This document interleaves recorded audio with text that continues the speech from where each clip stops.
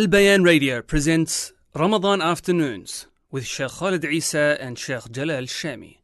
بسم الله والحمد لله والصلاة والسلام على رسول الله وعلى آله وصحبه ومن والاه. أما بعد، السلام عليكم ورحمة الله وبركاته. البارحة ذكرنا في قراءة كتاب الفتن من صحيح الإمام البخاري، قرأنا الباب السابع وهو تحت عنوان باب قول صلى الله عليه وسلم: من حمل علينا السلاح فليس منا. ذكر الإمام البخاري عدة أحاديث تحت هذا الباب. تكلمنا عن قول النبي صلى الله عليه وسلم: من حمل علينا السلاح فليس منا، وعن نهي النبي صلى الله عليه وسلم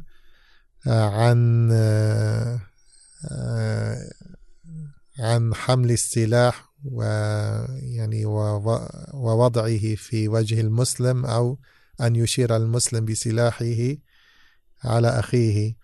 فقال النبي صلى الله عليه وسلم: لا يشير أحدكم على أخيه بالسلاح فإنه لا يدري لعل الشيطان ينزع في يده فيقع في حفرة من النار. هذه الأحاديث التي ذكرنا البارحة. نكمل ما ذكر تحت هذا الباب من الأحاديث. قال الإمام البخاري: حدثنا علي بن عبد الله قال حدثنا سفيان قال: قلت لعمر: يا أبا محمد، جابر بن عبد الله يقول: مر رجل بسهام في المسجد فقال له رسول الله صلى الله عليه وسلم: أمسك بنصالها. قال: نعم. أيضا قال الإمام البخاري: حدثنا أبو النعمان قال حدثنا حماد بن زيد عن عمرو بن دينار عن جابر أن رجلا مر في المسجد بأسهم قد أبدى نصولها فأمر أن يأخذ بنصولها، فأمر أن يأخذ بنصولها لا يخدش مسلما. وأيضا قال الإمام البخاري: حدثنا محمد بن العلاء حدثنا أبو أسامة عن بريد عن أبي بردة عن أبي موسى عن النبي صلى الله عليه وسلم قال: إذا مر أحدكم في مسجدنا أو في سوقنا ومعه نبل فليمسك على نصالها، أو قال: فليقبض بكفه أن يصيب أحدا من المسلمين منها بشيء. إذن يا عباد الله، هذه الأحاديث فيها بيان حرمة المسلم، وأنه ينبغي أن تؤخذ كل الاحتياطات حتى لا يتأذى الناس. ففي القديم كان سلاح الناس السيوف والسهام، وكانت هذه السهام يجعل في آخرها نصل حاد، إن بقيت بدون تغطية فربما تؤدي إلى أذية الناس. فلذلك أمر النبي صلى الله عليه وسلم أن يقبض صاحبها على نصولها لئلا يخدش مسلما. وهذا أمر، لو خالف المأمور هذا الأمر وترتب عليه الخدش والأذية أثم. إذا كان يأثم بالخدش فالقتل أعظم. وكل هذا من الاحتياط لحقوق الناس ودمائهم. إذا شدد الإسلام في حقوق الناس المالية وفي أعراض المسلمين التي هي كما قال ابن دقيق العيد حفرة من حفر النار، فدماء المسلمين أعظم وأعظم. فالمسلم يا عباد الله محترم، معصوم الدم والمال، عرضه مصان، لا ينبغي الكلام فيه، لا ينبغي ذكر عيوبه. عرضه مصان، حتى لو كان ظالما فلا يتفكه بعرضه، وإنما يحل منه للمظلوم لا لغيره بقدر ظلامته. لما تكلم الناس أنه متى تباح الغيبة ذكروا من يعني الأمور أن الغيبة تباح للمظلوم أن يتكلم في من ظلمه، لكن يتكلم فيما ظلمه به بقدر مظلمته، لا يتعدى ذلك ويتناول الكلام على الطرف الآخر بأمور لا علاقة لها بمظلمته. وهذا هو الحاصل، يعني إذا ظلم الإنسان مظلمة صغيرة لا يتكلم عن هذه المظلمة فحسب، بل ينشر سيرة ذلك الظالم من أولها إلى آخرها إن استطاع، لا يترك أمرا، لا يترك عيبا إلا ويذكره. فلما أباح العلماء الغيبة يعني أباحوها بشروط، وأباحوها في يعني مواضع محدودة. فيجوز للمظلوم أن يتكلم في من ظلمه لكن بقدر مظلمته. يعني قال النبي صلى الله عليه وسلم: مطل الغني ظلم. وقال صلى الله عليه وسلم: لي الواجد، يعني الواجد الذي عليه دين وهو قادر على أن يفي دينه وهو لا يفعل، يعني لي الواجد يحل عرضه وعقوبته.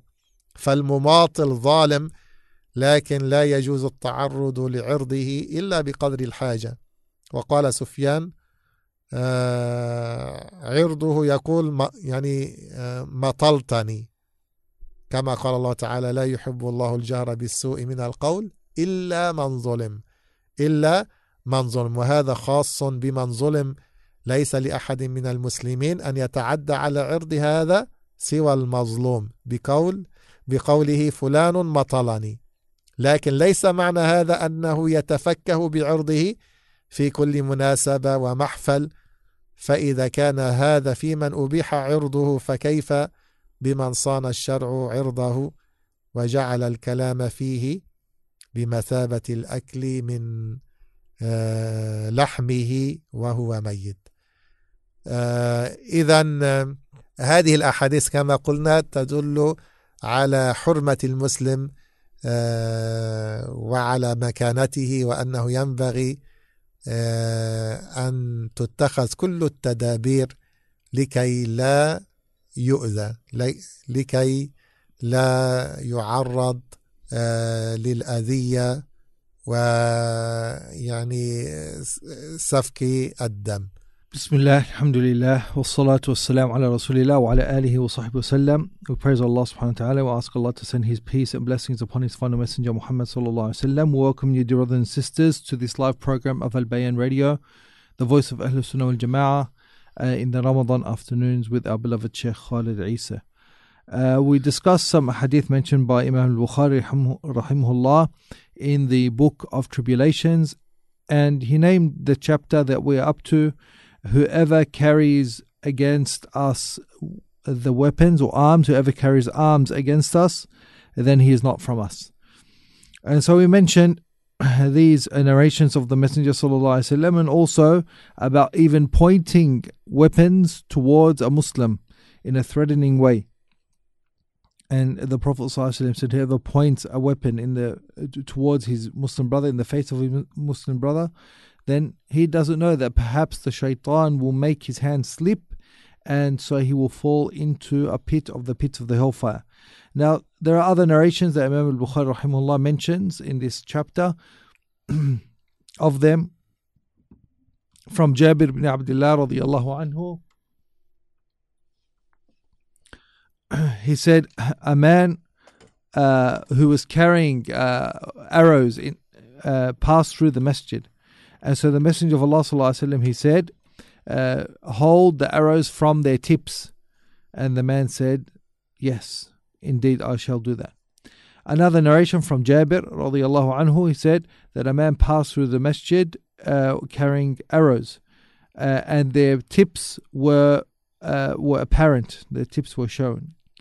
So he was commanded that he should hold them by their tips, so that he doesn't scratch another Muslim. Another narration from Abi Musa radiallahu anhu, that the Messenger of Allah sallallahu alaihi wasallam, he said, if one of you passes through our masjid or in our marketplace and he has arrows with him, then let him hold them by their tips. Or he said, let him hold them in his palm, in the palm of his hand, lest he strike one of the Muslims, even in a small amount. Okay, so these ahadith show us really the sanctity of a Muslim, and that a Muslim should take precaution not to cause harm to the Muslim, and should take precautions. In those days, they used to carry their weapons. They had weapons like swords and spears and arrows, and the arrows would have a sharp or a piece of iron that was sharp on the end of the arrows. And so the Messenger of Allah sallallahu alaihi wasallam commanded those who were carrying the arrows that they should hold it from its tips, from the sharp end, so that he doesn't scratch another Muslim. If a Muslim would be held responsible and would be held liable and would be sinful for scratching unintentionally a Muslim, just scratching him with the tip of an arrow, then how about if someone harms a Muslim on purpose or even kills a Muslim? So if we are commanded to protect people and to take precaution, that you are responsible to take precaution lest you harm or even scratch a Muslim, then how about with that which is greater? So it shows how much the life and the welfare of people are honored in Islam. And it shows that the blood of the Muslim is something that should be respected, and that the blood of the lives and the well-being and the wealth of people is something that is held in sanctity. And so even their reputation is something that should be protected. And it's not becoming of a Muslim to attack the credibility and the reputation of another Muslim. Even if that person is a wrongdoer, even that person's an oppressor, a person shouldn't make that person and even his wrongdoing an issue that a person chats about and gossips about. Even though it is allowed for the one who's been oppressed to speak about his oppression, as Allah Ta'ala has given him that right in the Quran, but only the one who is wronged, not for every Muslim to speak about it. And he's only allowed to speak about the amount of oppression that has been done. But what happens today is that when someone's oppressed, he doesn't only speak about the wrong that he's done, he speaks about everything to do with that person. Things that have no relation to do with the oppression of that person. And then you have other people who have no party to this dispute speaking and as well taking part in exposing that person's reputation. They speak about that person's reputation from his whole life, from beginning to end. You know, I went to school with that person and he stole my lunch, and one day he, speaking about that person because of a wrong thing that he has done. Even though the scholars did mention some specific circumstances where backbiting is allowed, but they put special conditions on that. And of that is the one who is wrong, only the one who is wrong, not for every Muslim to speak about the wrong that's been done to him. As well, the Messenger of Allah sallallahu alaihi wasallam, he mentioned that for a rich person to delay in repaying of the debt is oppression. And another similar wording of a hadith, which means pretty much the same thing, the delaying of payment of a debt of a rich person who has the finances, has the wealth there and is able to pay it, but just delays it, then this makes his reputation lawful and holds him liable to punishment. So what does it mean that his reputation is lawful? It doesn't mean his whole reputation, that he can just tear down his reputation and backbite him. No, you're allowed to speak about just that amount. for example, this person has money and hasn't paid me back. This person's delayed in paying me back. And this is only for the one who has been wronged, not anyone else. And it's not something that he should just use to gossip and chit-chat about and just enjoy conversation about that person. So Allah subhanahu wa ta'ala has made the honor and the reputation of the Muslim like eating his flesh.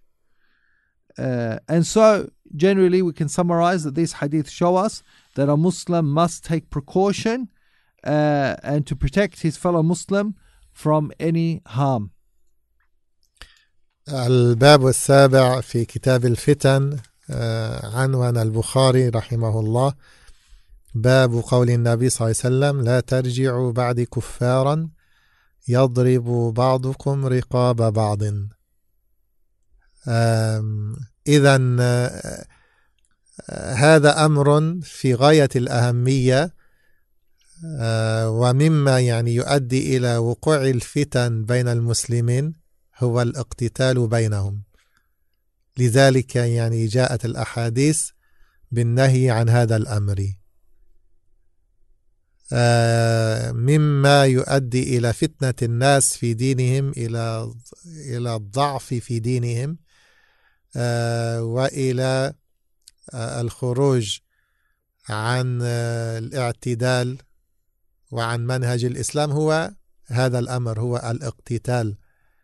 فأورد الإمام البخاري عدة أحاديث بهذا المعنى فقال حدثنا عمر بن حفص قال حدثني أبي قال حدثنا الأعمش قال حدثني شقيق قال عبد الله قال النبي صلى الله عليه وسلم سباب المسلم فسوق وقتاله كفر. وقال الإمام البخاري حدثنا حجاج بن منهال حدثنا شعبة قال أخبرني واقد بن محمد عن أبيه عن ابن عمر أنه سمع النبي صلى الله عليه وسلم يقول لا ترجعوا بعدي كفارا يضرب بعضكم رقاب بعض.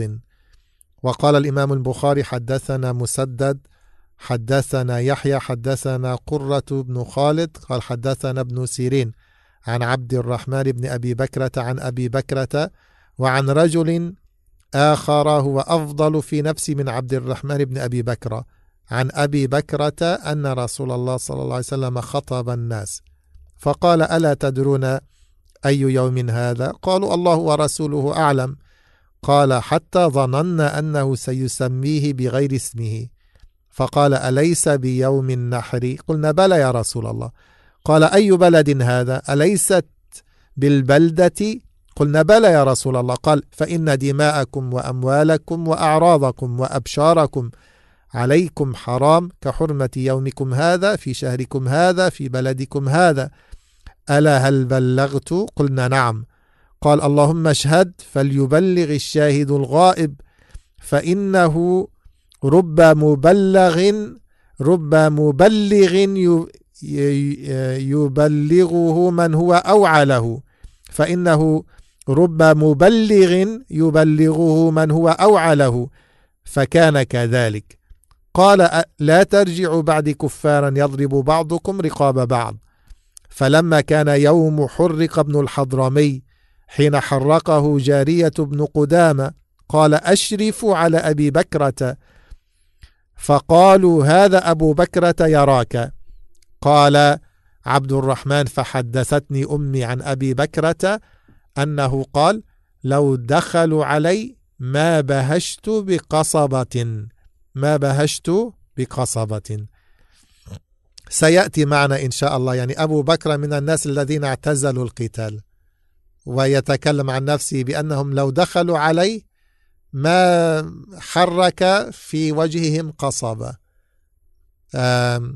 يعني أخذ بوصية النبي صلى الله عليه وسلم.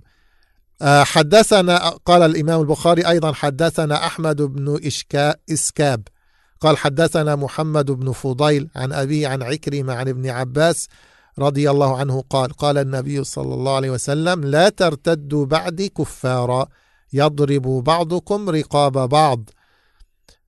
وقال الإمام البخاري حدثنا سليمان بن حرب حدثنا شعبة عن علي بن مدرك سمعت أبا زرعة بن عمرو بن جرير عن جده جرير قال لي رسول الله صلى الله عليه وسلم في حجة الوداع استنصت الناس ثم قال لا ترجعوا بعد كفارا يضرب بعضكم رقاب بعض. في هذا يعني الجمع العظيم أكد النبي صلى الله عليه وسلم على أهمية هذا الأمر بنهيه الناس أن يدخلوا في الاقتتال فيما بينهم. إن شاء الله سندع المجال للشيخ جلال أن يترجم هذه الأحاديث ثم نتكلم عن معانيها وبعض ما جاء فيها من الفقه إن شاء الله تعالى.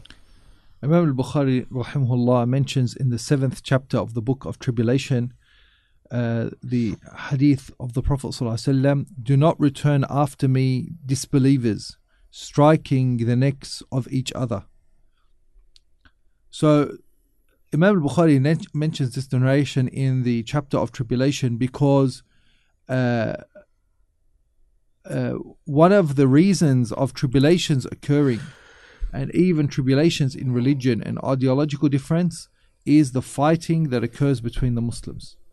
And so this is something that we must be aware of and we must avoid, so that we do not cause tribulation for ourselves and for others.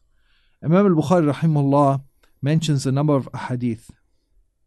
The first hadith that he mentions, narrated from Abdullah, that the Messenger sallallahu alaihi wasallam, he said that to curse a Muslim is a wrongdoing and to fight him is disbelief.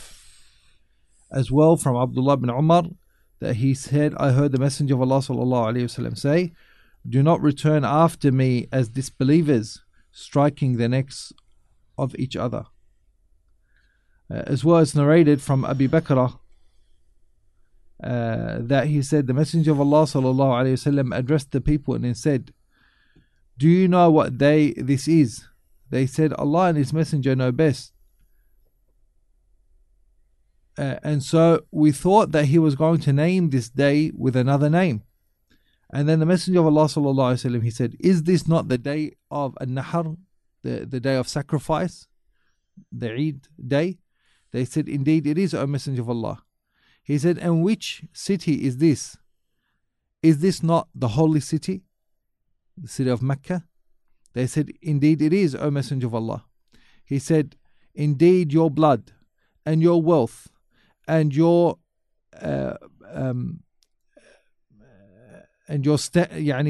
reputation and your skins are forbidden for you, like the sacredness of this day, and like the sacredness of this month, and like the sacredness of this city. Have I not delivered the message? They said, indeed you have, O Messenger of Allah. And he said, O Allah, bear witness, and let the one who is present inform the one who is absent. For perhaps one who delivers the message to another, the one who receives the message is able to understand it better than the one who delivered the message to him. And it was so. And then he said, do not return after me as disbelievers, striking the necks of each one of you. And so when it was the day of the burning of Ibn al-Hadrami, when Ibn al-Hadrami was burnt by the slave girl of Ibn Qudamah, they came upon Abu Bakr and they said to Abu Bakr, look, this is Abu Bakr watching you. And so Abdul Rahman, he said that my mother informed me that Abu Bakr said, if they were to enter upon my house, then I wouldn't scare them off holding even a stick. So Abu Bakr, and inshallah we'll mention his story, that he was of the companions that avoided the conflicts and the interfighting and the civil dispute and unrest between the Muslims, didn't take any side. And he said that even if people came to fight me, because if they come to fight me and I fight them, then I take a side. I wouldn't take a side. Even if they come to fight me, I wouldn't hold up against them and try even to defend myself, even holding a stick. And it's narrated from Abdullah bin Abbas radiallahu anhuma that the Messenger of Allah sallallahu alaihi wasallam said, "Do not return after me as disbelievers, striking the necks of each other."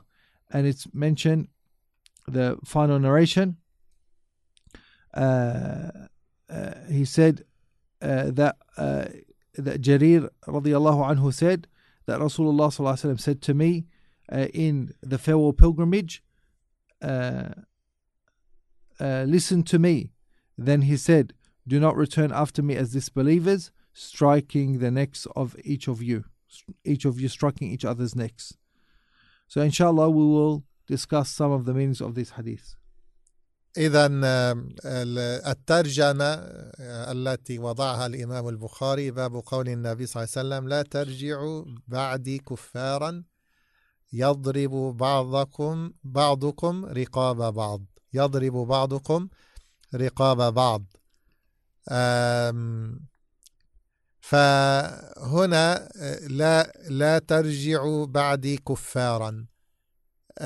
قال العلماء أن القاتل أو الذي المقاتل إن استحل قتال المسلم فهنا يكون وقع في الكفر، فيكون لا إشكال هنا في هذه اللفظة، يعني لا ترجعوا بعدي كفارا. أو يكون المراد به الكفر الأصغر، ويكون المراد بذلك التشبيه، يعني كالكفار الذين من شأنهم أن يضرب بعضهم رقاب بعض، ولا يخرج حينئذ من الملة. لكن مع ذلك يبقى هذا العمل من عظائم الأمور، ففيه التحذير الشديد والوعيد على من ارتكب هذا الأمر الشنيع. كون النبي صلى الله عليه وسلم يذكر الكفر سواء قلنا بالمعنى الأول أو بالمعنى الآخر، فهذا يحمل وعيدا شديدا، يعني النبي صلى الله عليه وسلم يريد أن ينفر من هذا العمل، وهذه الكلمة فيها وعيد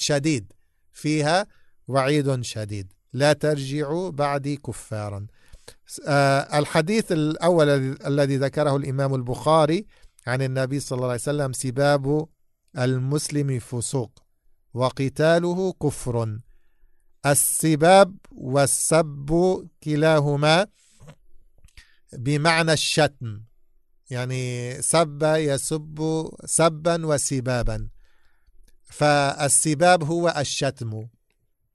بعضهم يقول السباب أشد من السب، لأن السباب يكون بما في الإنسان وبما ليس فيه، بخلاف السب فلا يكون إلا بما فيه. ما هو حكم السباب؟ فالنبي صلى الله عليه وسلم قال: سباب المسلم فسوق، يعني شتم المسلم بما فيه وما ليس فيه، سواء مواجهة في وجهه أو في غيبته، فسوق.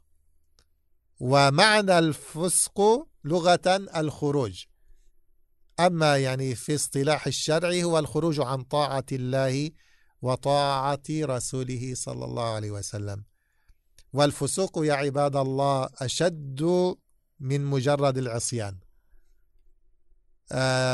لأنه وقع معطوفا على الكفر ثم عطف عليه العصيان، يعني في المقصود بذلك قول الله عز وجل: وكره إليكم الكفر والفسوق والعصيان.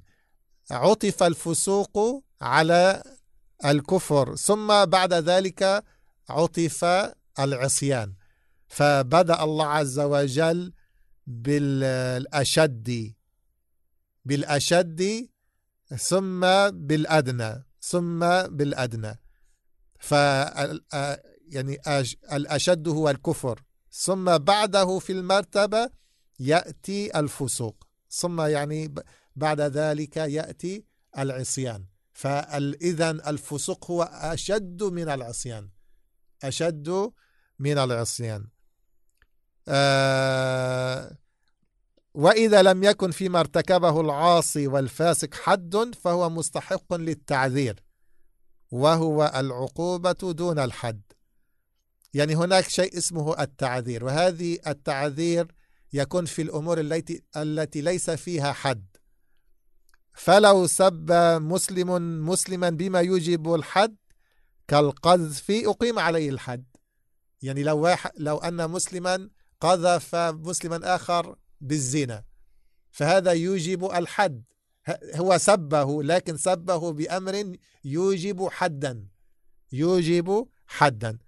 لكن إذا سبه بما لا يوجب حدا، لو نادى يعني بألفاظ بذيئة وسبه بها، يعني وهذا كثير في الناس يعني والله المستعان، فإنه يجب تعذيره وأخذ حق أخيه منه إلا أن يعفو صاحب الحق، إلا أن يعفو صاحب الحق. يعني قد يرى الإمام أن يعذر الساب، ربما يعذر ببضعة أصوات، ربما يعني هذا هو التعذير، يعني يعذر بما هو دون الحد. إذن سباب المسلم فسوق وقتاله كفر، قتله ومقاتلته كفر على النحو الذي تكلمنا عنه. إن كان يرى حل قتال المسلم فهذا كفر، أما إذا كان لا يرى ذلك فهو معصية وذنب من كبائر الذنوب. نسأل الله سبحانه وتعالى نسأله أن يعيذنا من الوقوع في هذه المعاصي سواء السب أو يعني القتل.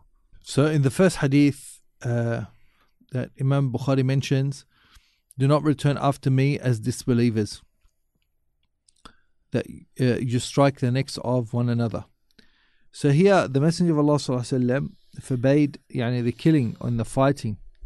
So the issue is of killing or murder.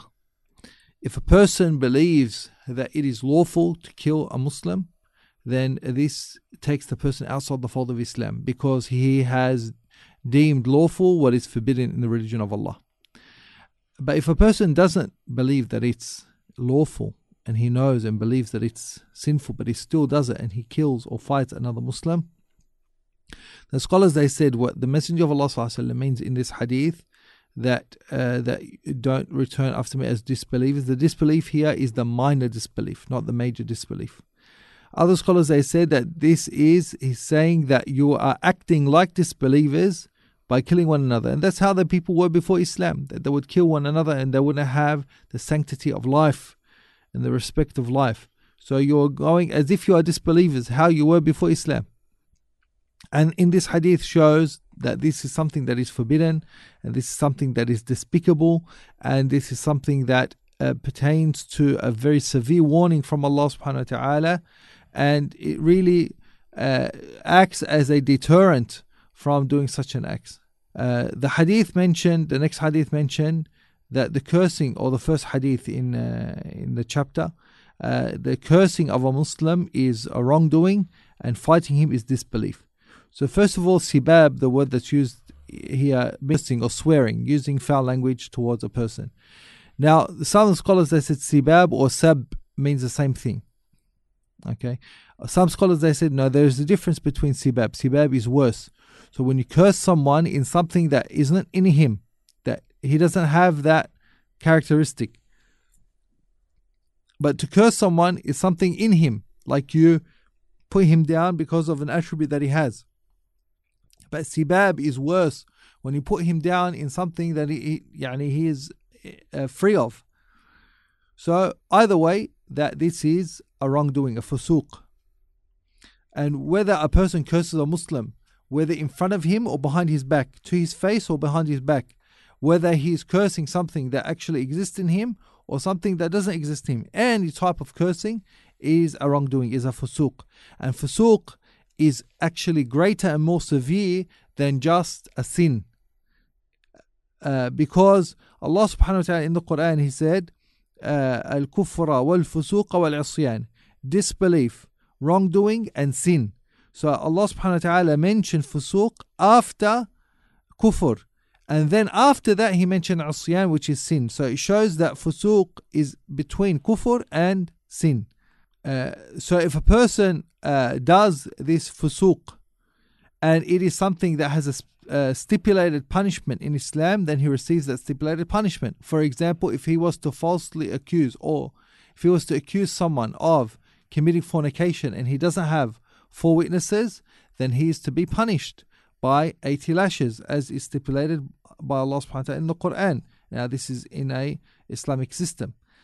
But if he does something, like for example, he curses someone, like unfortunately how a lot of people do. They put someone down, they curse him, they berate him, and it doesn't have a specified punishment, then he receives an arbitrary punishment that is determined by the judge.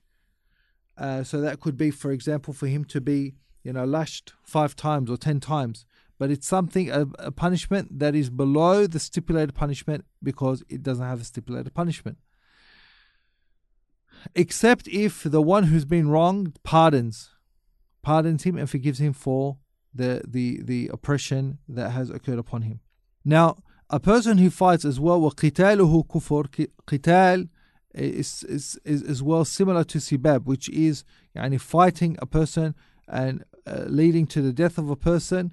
If that person determines it to be lawful, then this takes the person outside the fold of Islam, because he is making something lawful that is forbidden in Islam.